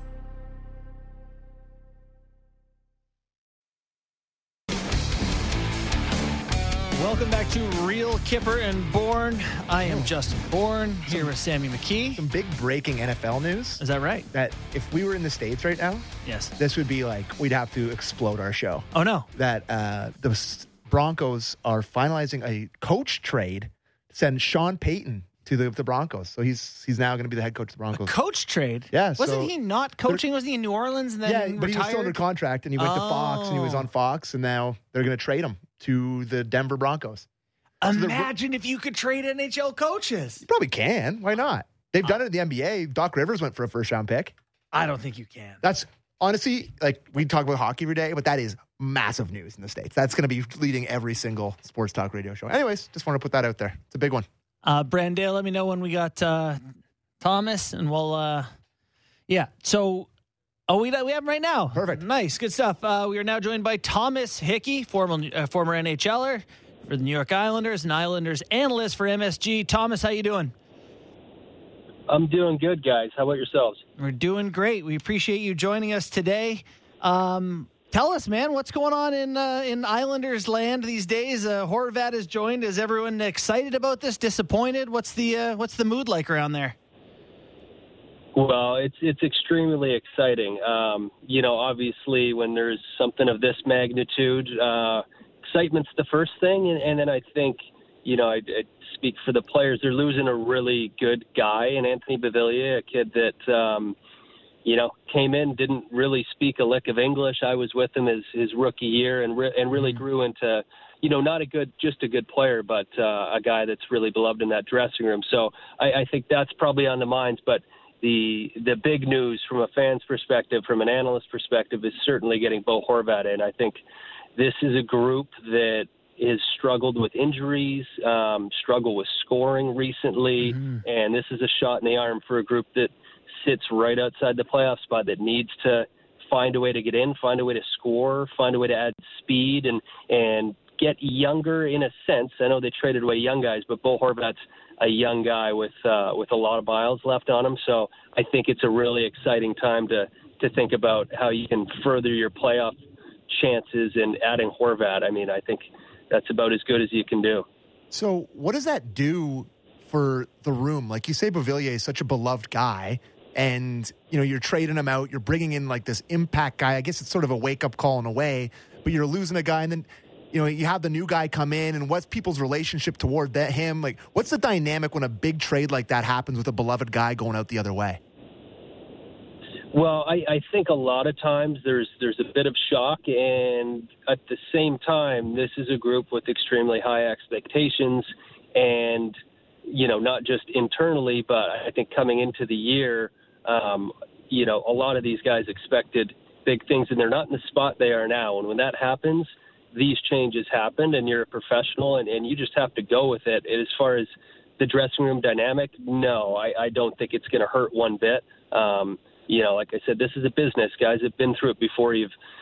Some guys get traded to places they love, and some guys have to leave places and go to new spots. So I don't think that there's any dressing room issues whatsoever, but probably a ton of excitement, understanding that it's a business and you're losing a good guy, but from everything I've heard, you're also adding a quality guy, and a guy that was a captain in the NHL at a very young age in a tough market. So if anything, I think it will add a new dynamic to that dressing room. Is there any fear about the future for the Islanders, like him not re-signing or giving up? They haven't had many firsts, and, Ratu was a prospect that, was kind of, they had hopes for. Or is this just pure, okay, we're focused on this year, and, not too worried about the cost it takes to get better? I think that's exactly it. Obviously, you trade away a first, you trade away one of your top prospects, and Beauvillier, as we talked about. The eye is clearly on this season and solely on this season. This team's built to win now, just the way contracts are structured and everything, and the expectations are to do now. So I think that is the primary focus. Obviously, you lose those younger pieces. Who knows if Horvat's going to be part of the future? I would assume that there would be a push to get that done or an interest. I'm speaking on speculation of myself, not from anything that I know, but you look at Lou Lamoriello giving up first, second, and third for J.G. Pageau, and, he was signed right away. I'd be interested to see if this is something that they try to get. Maybe it takes a little bit of time, but you can certainly bet with the price that was paid and how highly they think of Horvat would be zero surprise at all if they wanted to keep him around long term. So maybe that's something. And you've also got, I'm sure Lou has thought this in very many directions. And if 30, which I don't know, there's other ways that it can go as this season goes on. And I know there's not long until the deadline, but there's alternate plans you could make. But I think it was made with the intention of getting this team in the playoffs, a team that management really believes in, giving them that chance, because they've proven once they get in that they can do big things. So I think the focus was strictly on what does it do to our team right now in the immediate future to help us get where we want to be. Yeah, that's perfect segue into what I was going to ask you about, Thomas, is that this team, as presently constituted, like they came in here and they played the Leafs the other night, and the Leafs played pretty well. It wasn't that close of a game, but you look at this roster, and it's one versus where I look at the guys that are on it, and you look at the goaltending, you look at the D-core, they have tons of guys up front, and like they now added Bo Horvat. It just really does feel like a team that maybe a little bit of an underachieving. If they get hot here, it's not a team that you want to see in the first round of the playoffs. They can play that playoff style hockey that could give a top team a lot of trouble.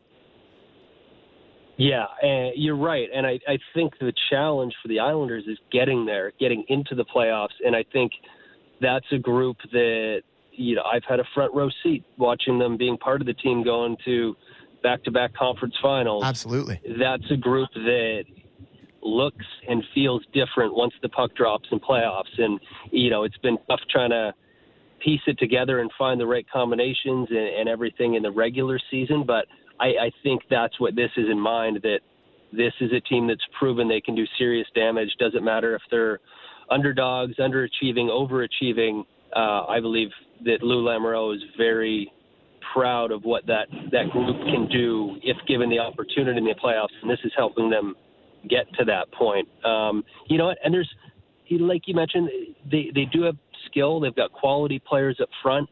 It hasn't clicked offensively. They've missed pieces, and then perhaps this buys you a little bit of time to get some other guys healthy that have missed a lot of time this season and really fills out your roster. But as you mentioned, the bedrock of this team is certainly not goal scoring. It's goaltending, which has been, if you have Ilya Sorokin in net, you've got a very good chance to win any game. And you've got a good chance, better than anyone in history, of seeing a shutout when he's in net, which is something he's recently done that people are talking about. But he gives this team a chance to win absolutely every night. And if you can add a goal, you can improve your power play every night by making an addition like this.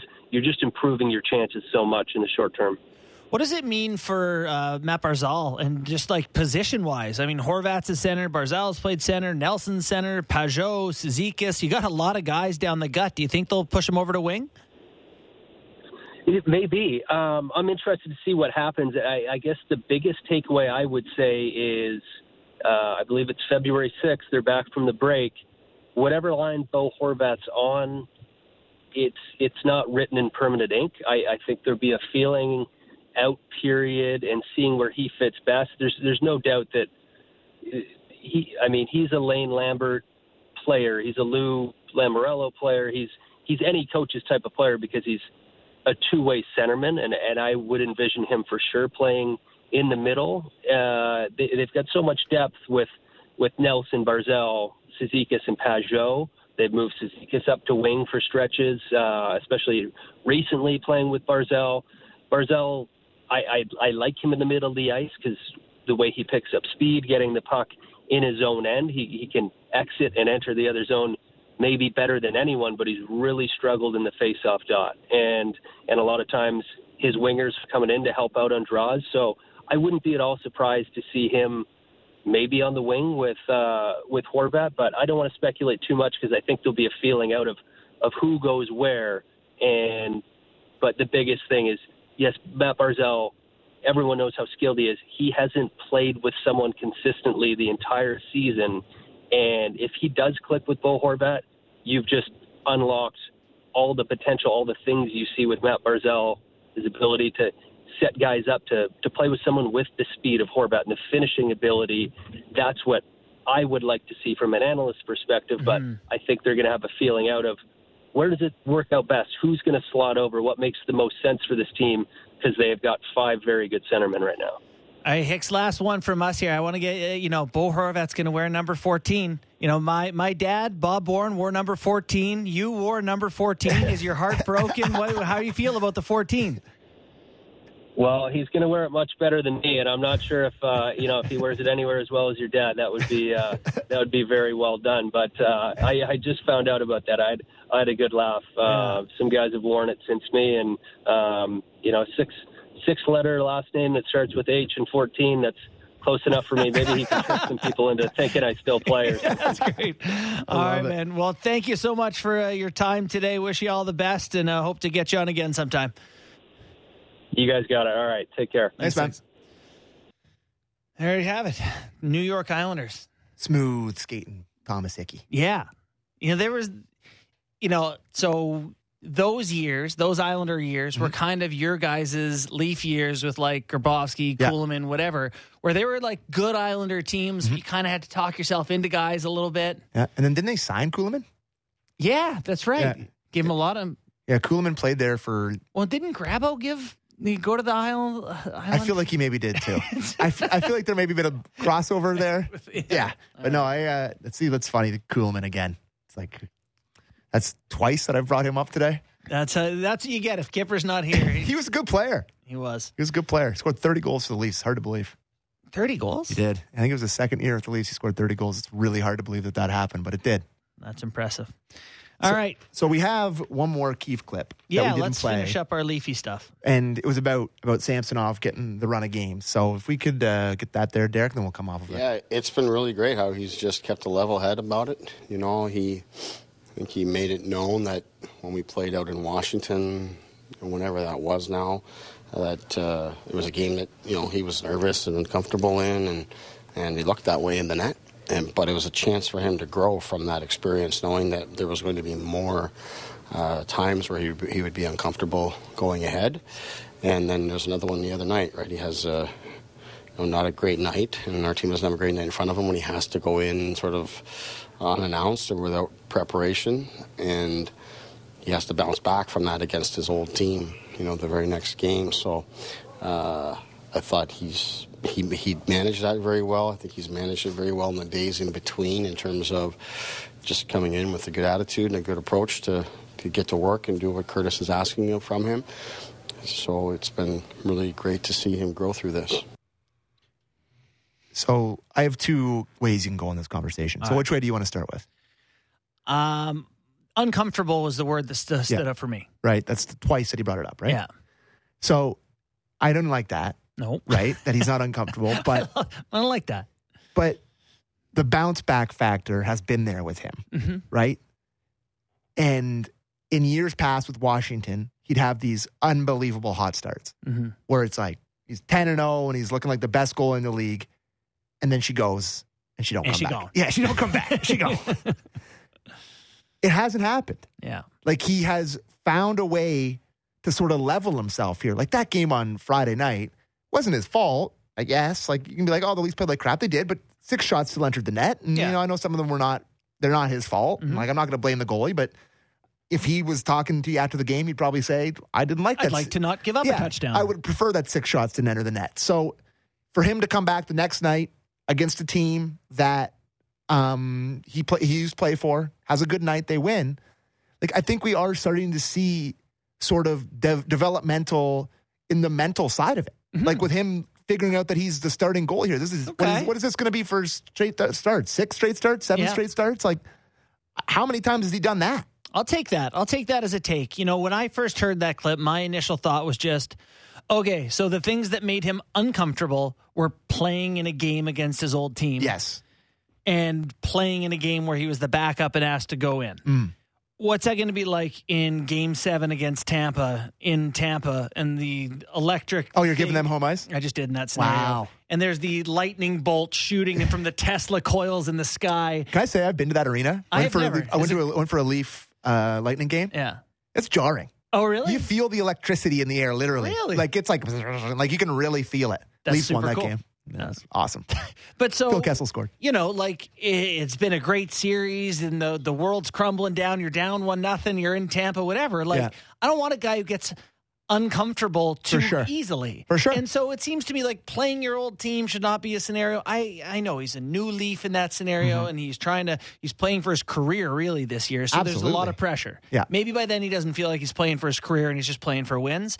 But that initially made me be like, I think if you're him, there is a comfort level now, unless there's some sort of catastrophic injury or whatever. But like, even if he does like get hurt, he's going to get another contract next year. Oh yeah, he has like, proven enough through 50 games of a season that he can play in the league well. He has established himself for the Toronto Maple Leafs with the most eyes on him, playing unbelievable on home ice, where there's the most writers, the most everything following him. To me, I think he knows already that he's going to get a big contract next year. Like, I don't know going into this year, though, that he knew that. For sure. He's played well enough to feel that way. And I think he's established himself now as a legitimate, in the top 10 conversation goalie. Like, I know his numbers are probably all within the top 10 this year. I maybe wouldn't necessarily be ready to throw him into that. I think there's enough of a career sort of track record of him not being that to sort of put him in there, but he's entering that conversation. Like, listen, last week he beat Sorokin and Shesterkin in back-to-back games. Like, that's pretty impressive. And, to your point, so he's in Toronto, he's in this big market playing for his career. The biggest thing would be, can you make these big saves, help us out? The top 5 in high danger save percentage. Jake Ottinger is 5th. Igor Shesterkin is 4th. You heard of him? Yes, I have. Okay. Andrei Vasilevsky? Yes, pretty good. Linus Ullmark? Quite good. Okay. And number 1 is Samsonov. He's been the best in the NHL at making those saves. No Canadian goalies in that, right? Not a Canadian to be found. Concerning. Good catch. Concerning. A lot of teams. A lot of Sorokin, Shesterkin, Vasilevsky. Russian? Yeah. Sweden? Yeah. USA? Did Canada ever play those guys in hockey? Do they ever go head-to-head with those guys? It's a good thing no one ever plays best on best anymore. Yeah, I get exposed there. Bunkus gets on me for how scared I am of other countries. He's like, do you forget that you cheer for Team Canada? Yeah. And I'm like, yeah. You're the team with Crosby, McDavid, McKinnon, Makar. Yeah. Yeah. But. Yeah. The goalie. The goalie. Yeah. Anyway, so I think he's probably at the point now where he knows he's established himself as one of the guys in the league that's a good goalie, and he's outplayed Matt Murray. Matt Murray his availability has now waned again, right? Like, it's now again when we're going into a thing, when's we going to see him again? He's got a lingering ankle. It's like ankle. Ugh. I rolled my ankle 4 years ago. Guess what? Still lingers. You got a crappy old ankle. There's a Louis C.K. bit about that. It doesn't. Yeah. So I'm pretty interested to see in Samsonov for the rest of the year, because I believe in him. Uh-oh. I know. Yeah. And I do believe in him. That was me and Clifford last year. He's had those moments where he's been really not good. And he's had these swoons. Yeah. But he hasn't gone into the depths where he's just no good for a long stretch. He's gone down a little bit, like he did against Ottawa, where he was no good. Back up against the Capitals. Wednesday's a huge night for him. Yeah. And last bit of psychoanalysis, which, not everyone loves on him is, when we heard him come out and we called him Russian Jack Campbell because he was all over himself for some bad play. By the way, we never talked about that. That you created a thing. Oh, yeah. And it was people are calling him, I am people. It was me. Yeah, just move on. That's you. At hockey one morning, a guy, he's like, I heard someone call him the Russian Jack Campbell. And I was like, this guy. That was probably, you heard me say that. But part of that, I think, is that, when you don't know language in nuance, you know good and bad. Yeah. The same way that I know them for French, and I would use bad. So there's not really any way to delicately say, my expectations for my performance in that game were substandard. You're like, I'm bad. I'm bad. I'm bad. I'm sad. Yeah, I'm bad. I'm sad. What else do you need? Honestly, kudos to Samsonov because he's not clearly English is not his first language. Right. And win or lose, he's got smile. He goes out there, talks to the media. He's sad. He's mad. He's bad. That is the most impressive thing. Like, if Evgeny Malkin forever did not want to talk to anyone, and frankly, if you hear him now, I'm not sure he speaks it better than Buddy, can I tell Samsonov. You, if I was playing hockey in Russia and they're like, hey, man. Come out and try. I'm like, I'm good. Yeah. I don't think I'm going to say. Give me a decade in the league. And then even that. But, even towards it, Hasek barely, but towards the end of his career was speaking in good English. Yeah. It's just, English is hard. Very hard. It's a hard language. Credit to those people who... credit to us who speak it. Credit to those people who learn it, is what I was going to say. All right. So do you want to do Commissioner Gary Bettman? Yeah, do we want to go off the Leafs yet? We can. I just want to run down what you think Gary Bettman. Gary Bettman, thanks, what Joe his greatest accomplishment is. Is it not having the Arizona Coyotes sell out a 5,000-seat arena? Oh, boy. Is it the flat salary cap when, I don't know if you noticed this, but the NFL salary cap went up $45 million this year? So, did you see, hold on, carry on while you're talking, I'm going to find something. Is it creating divisions where the Toronto Maple Leafs are screwed every single year and have no chance of getting out of it? Oh, God. Is it the flat cap where no teams can make a trade and there's no fun transactions, and that's one of the favorite things of all sports fans is transactions? That part is devastating. Is it the board ads? It's the board ads. Is it it's these developed hockey in the South? It's like, great. Oh, you put a bunch of teams in the South that don't sell out. What a legacy. Is it the multiple lockouts? What is it? Well, listen, there has been some failings, but he took them from the Outdoor Life Network to back on ESPN. Fair enough. It was a bit of a journey to get there.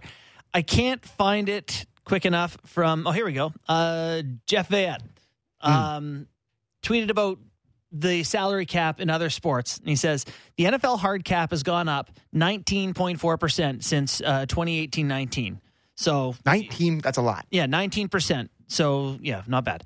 The NBA is a soft cap, but it's gone up 22.8% since 2018-19. So, about the same time frame, 20%. The NBA, NFL, and the NHL has gone up 4.8% over that same time. It's not good enough. No, I mean, we're getting smoked by these other leagues where the players are getting, and so whatever it is those other leagues have done to help them bridge the pandemic years and whatever else, you got NHL players paying back escrow and whatever. And you're right, it's hurting the game. The Canucks have to take back Anthony Beauvillier to make a trade. Just, it's not. He's a bad player, but listen, I also don't want to sit here and be like hockey is as popular as football. No, or as in the States. I understand that that's part of it. It's popularity, it's eyeballs, all that stuff goes into it. But there's just so many things that I hate about the sport. I think that are a direct result of what Gary Bettman is done. For his, sorry. Yeah. No, sorry, Gary. Listen, people... I'm sorry, Gary.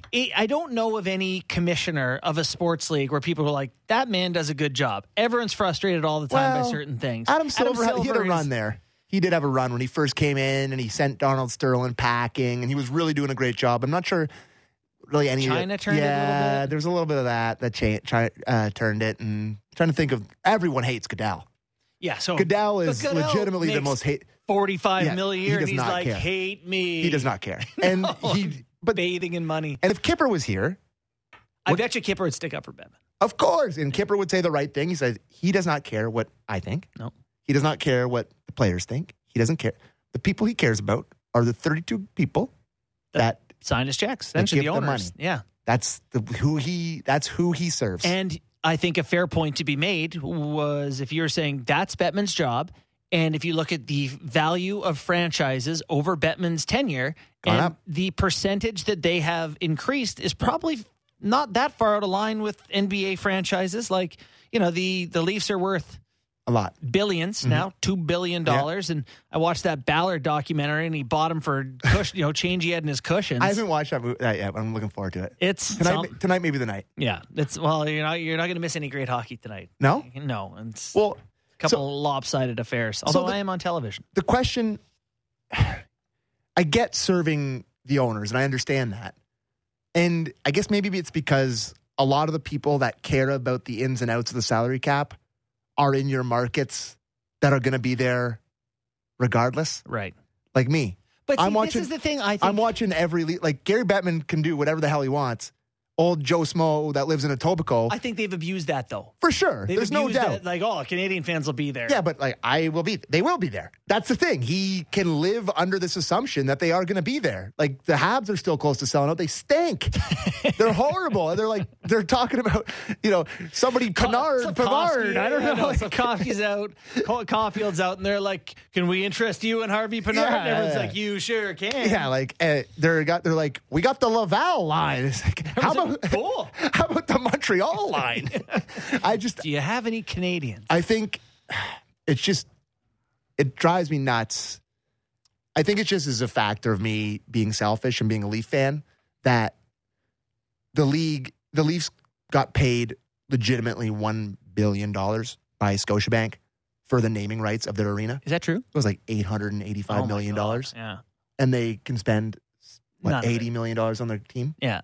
So it's like they have to. And I actually don't even think the owner MLSE likes that. I'm sure they'd love to be able to spend another $20 million. Of course. And it's not like I'm saying they should be the Dodgers and spend $400 million on their team. Right. But if they could spend $120 million on their team. Yeah. And they could be like, you know what? We don't have to have the conversation be like, you know what, Zach Hyman, you do get to play here. Yeah, you'd love to have 5 teams against the salary cap jammed up against it because they're all-in years and they've kept Hyman, Mikheyev, and Connor Brown. I'm just quickly pulling up Cap Friendly here and talk amongst yourselves while I'm doing this. But all these teams, look at like LTIR, which is kind of like a luxury tax. People use it that way now. If anyone has a Vegas has bump, 4 people on it. Montreal, 9. Edmonton, 4. Washington, 5. Yeah. Tampa Bay, 1. Shocking. Leafs, 6. Florida, 3. Vancouver, 4. 4, 3, 7. Down the list, it's like they're already screwing with you. But you know what's actually... They're loopholing you to death. What's most interesting about that is all those teams you named are the teams that are up against the cap, the top 10. You look at the teams at the bottom, and there's no one on LTIR for the bottom 10 teams because they don't have to worry about the cap, so they just... Which goes to show you how many people are on the cap. Which is the wink, wink, nudge, nudge. Which is the exact reason that the luxury tax is perfect. Yeah. And you take the money from the luxury cap that the rich teams give you, and you give it to the poor teams. You take from the rich. It's Robin Hood, baby. It's not this hard. It's a pretty simple thing. Take from the rich, give it to the poor. Yeah. All right. Anyways. William Nylander named second star of the week in the National Hockey League with 4 goals and 3 assists in 4 games. Mm-hmm. Give him a little shout out there. I love that he's getting some recognition. Mm-hmm. I mentioned him on TV the other day. Did Nick Ehlers bit. So it's doing the Jets game. Mm-hmm. My segment's on Ehlers, and I say he reminds me a lot of William Nylander. Nylander's had a breakout year. That is the most fair take of all time. They honestly look so similar when they play hockey. People do not like, if you are covering, so this is actually a thing I've learned. Okay. If you are covering a game out of the Leafs time zone, it's not a Leafs game, they get upset if you mention the Leafs. Oh, yeah. Leafs net Makes sense. is the joke. Makes sense. I get it. Right. Whatever. Yeah, it's fine. But it's a They hate us because they ain't It's a valid comparison to say that Ehlers and Willie both circle the net with the puck Edgework behind. City. Yeah. Beautiful skaters, both of them. And both of them have created a lot of controversy over how much ice time they should get because Ehlers gets $16.50 a game, which was Willie forever. Yep. And people are like, he's the highest points per 60 guy in the NHL is Nick Ehlers. And so fans are like, why doesn't he get 20 minutes? Well, it's all the stuff that Willie used to do that he still does defensively. And there's a reason maybe like that the really good coach, Rick Bowness, and is also playing Paul him. Maurice played him the same way, 16-some minutes. And he's getting a lot of points. Why screw with? Yeah. It doesn't necessarily mean if you play more. If you play 60 minutes, you don't keep up your points per 60. Yeah, exactly. He's 3.5 points per 60. He's not going to get 3.5 in a 60-minute game. If you play him 22 minutes a night, maybe 2 extra goals go in your net the other way. Right. You got to kind of balance it out. So I'm happy that you just mentioned Willie Nylander, him getting the recognition. But I will say that I hate the conversation about the All-Star game and him not going. And then people crap all over the All-Star game. It's like, it's the stupidest thing. That's It's us, like, right? Yeah, we've been doing that. Which is, watch it on our network and let's do it on the Fan, of course. Yes. Of course. We're going to watch. Yeah, I'll be watching it Friday and Saturday. I don't have dinner plans either of those nights. But you can't be mad that he's not at the All-Star game and then crap on the All-Star game. Good point. If You it can't doesn't talk matter, it- you don't get to care. Yeah, like if you care, if you're grinding over the 3-on-3 tape and watching them shoot meat pucks into a gator mouth, then you can care. But It's still a euphemism for something. I haven't figured out what yet. I saw a lot of people being pissed off about it, but they also crap all over the All-Star game. So sure, he deserves recognition. Yeah. But I think he's going to be fine in Cabo.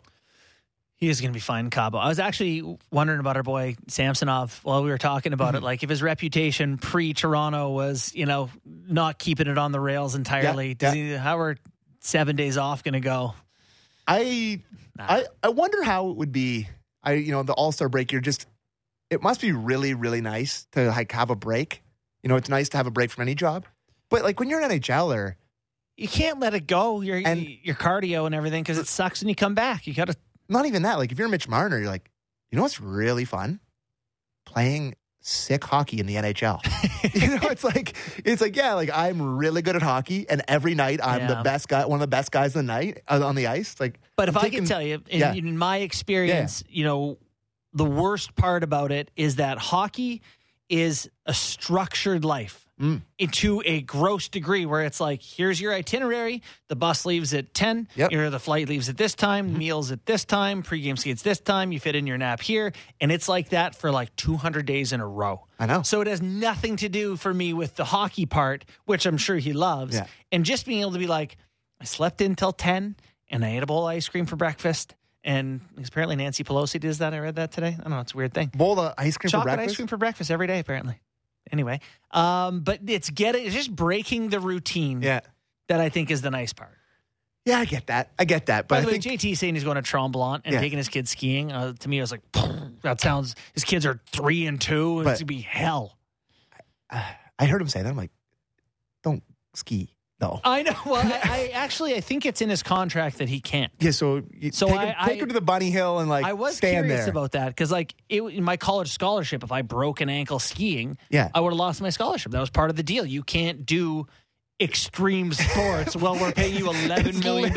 Extreme sports. Yeah, he's like, I'm going to wear a squirrel suit and jump off a mountain, and everyone's like, hold on, what are you doing? I'm going to go paintballing. Where's the line of what you can and can't do with this time off? Go sit in a beach. So I got a question. Chalet, maybe. Ice cream for the breakfast. That's stuck with me.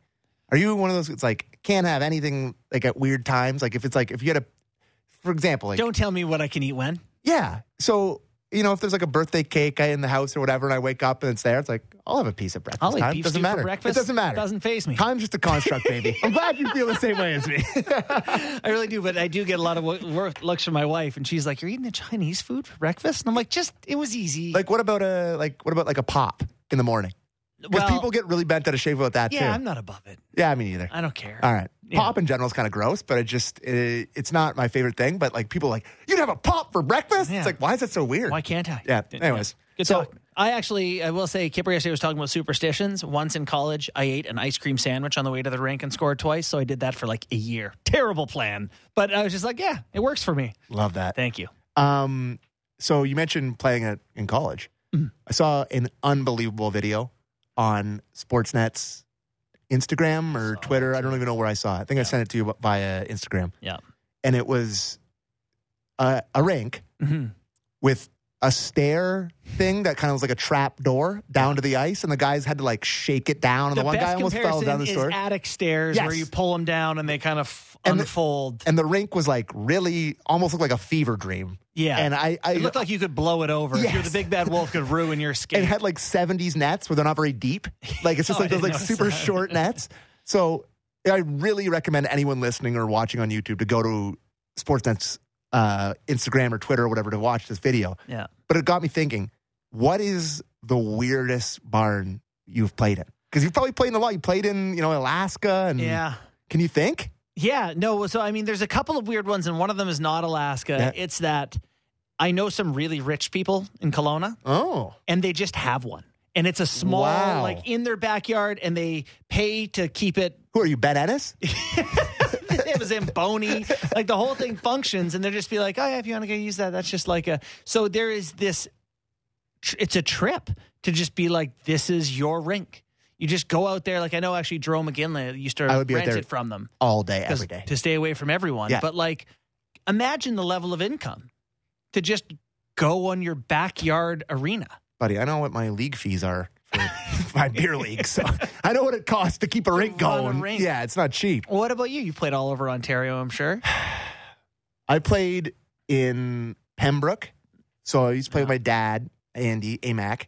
We used to play in the M&R, Ministry of Natural Resources tournament every year. Yeah. And we got to play I played in Sudbury, North Bay, Pembroke, all over Northern Ontario. And I think it was the Lumber Kings that Keefe used to be the coach of. Coach. So I played at that arena. Yeah. And the boards were the benches were on opposite sides. Oh, that's classic. So you could imagine what in the early 1900s games in Pembroke look like. So they could to have them on opposite sides. But it changed the game so much, Borny. Yeah. Oh, there's not the same like energy, right? But like even in the flow of the game, the guys are changing from across. Yeah. And it's like it's a really strategically as a coach, you would have to keep it in mind. It's a completely different game. Yeah. Honestly, the way they're changing. So breaking out, you'd be like, let's bring it up our side because our guys are just coming on the ice there or whatever. Yeah. Yeah, it's very weird. So I've got another one for you. Let me have it. Yeah, so Chilliwack Chiefs in the BCHL had a rink that was boards up, dashers up to the normal height, and then like indented like the glass would be, then boards up to your head for concussions, and then glass up for the fans, and the fans sat on top of you, and the boards were made of steel, and that extra bit of boards. I mean, concussions and broken shoulders. Legitimately the worst design in the history of sports. And they were big and mean, and it was awful. We played there in the final. We lost there in the final my rookie year and won there in the final my second year. Oh, my God. But death boards all over the place. It is fun. Well, shout out, and the last one I'll do is shout out Allenford Arena. I don't even know if it's still standing. About 20 minutes rolling sound.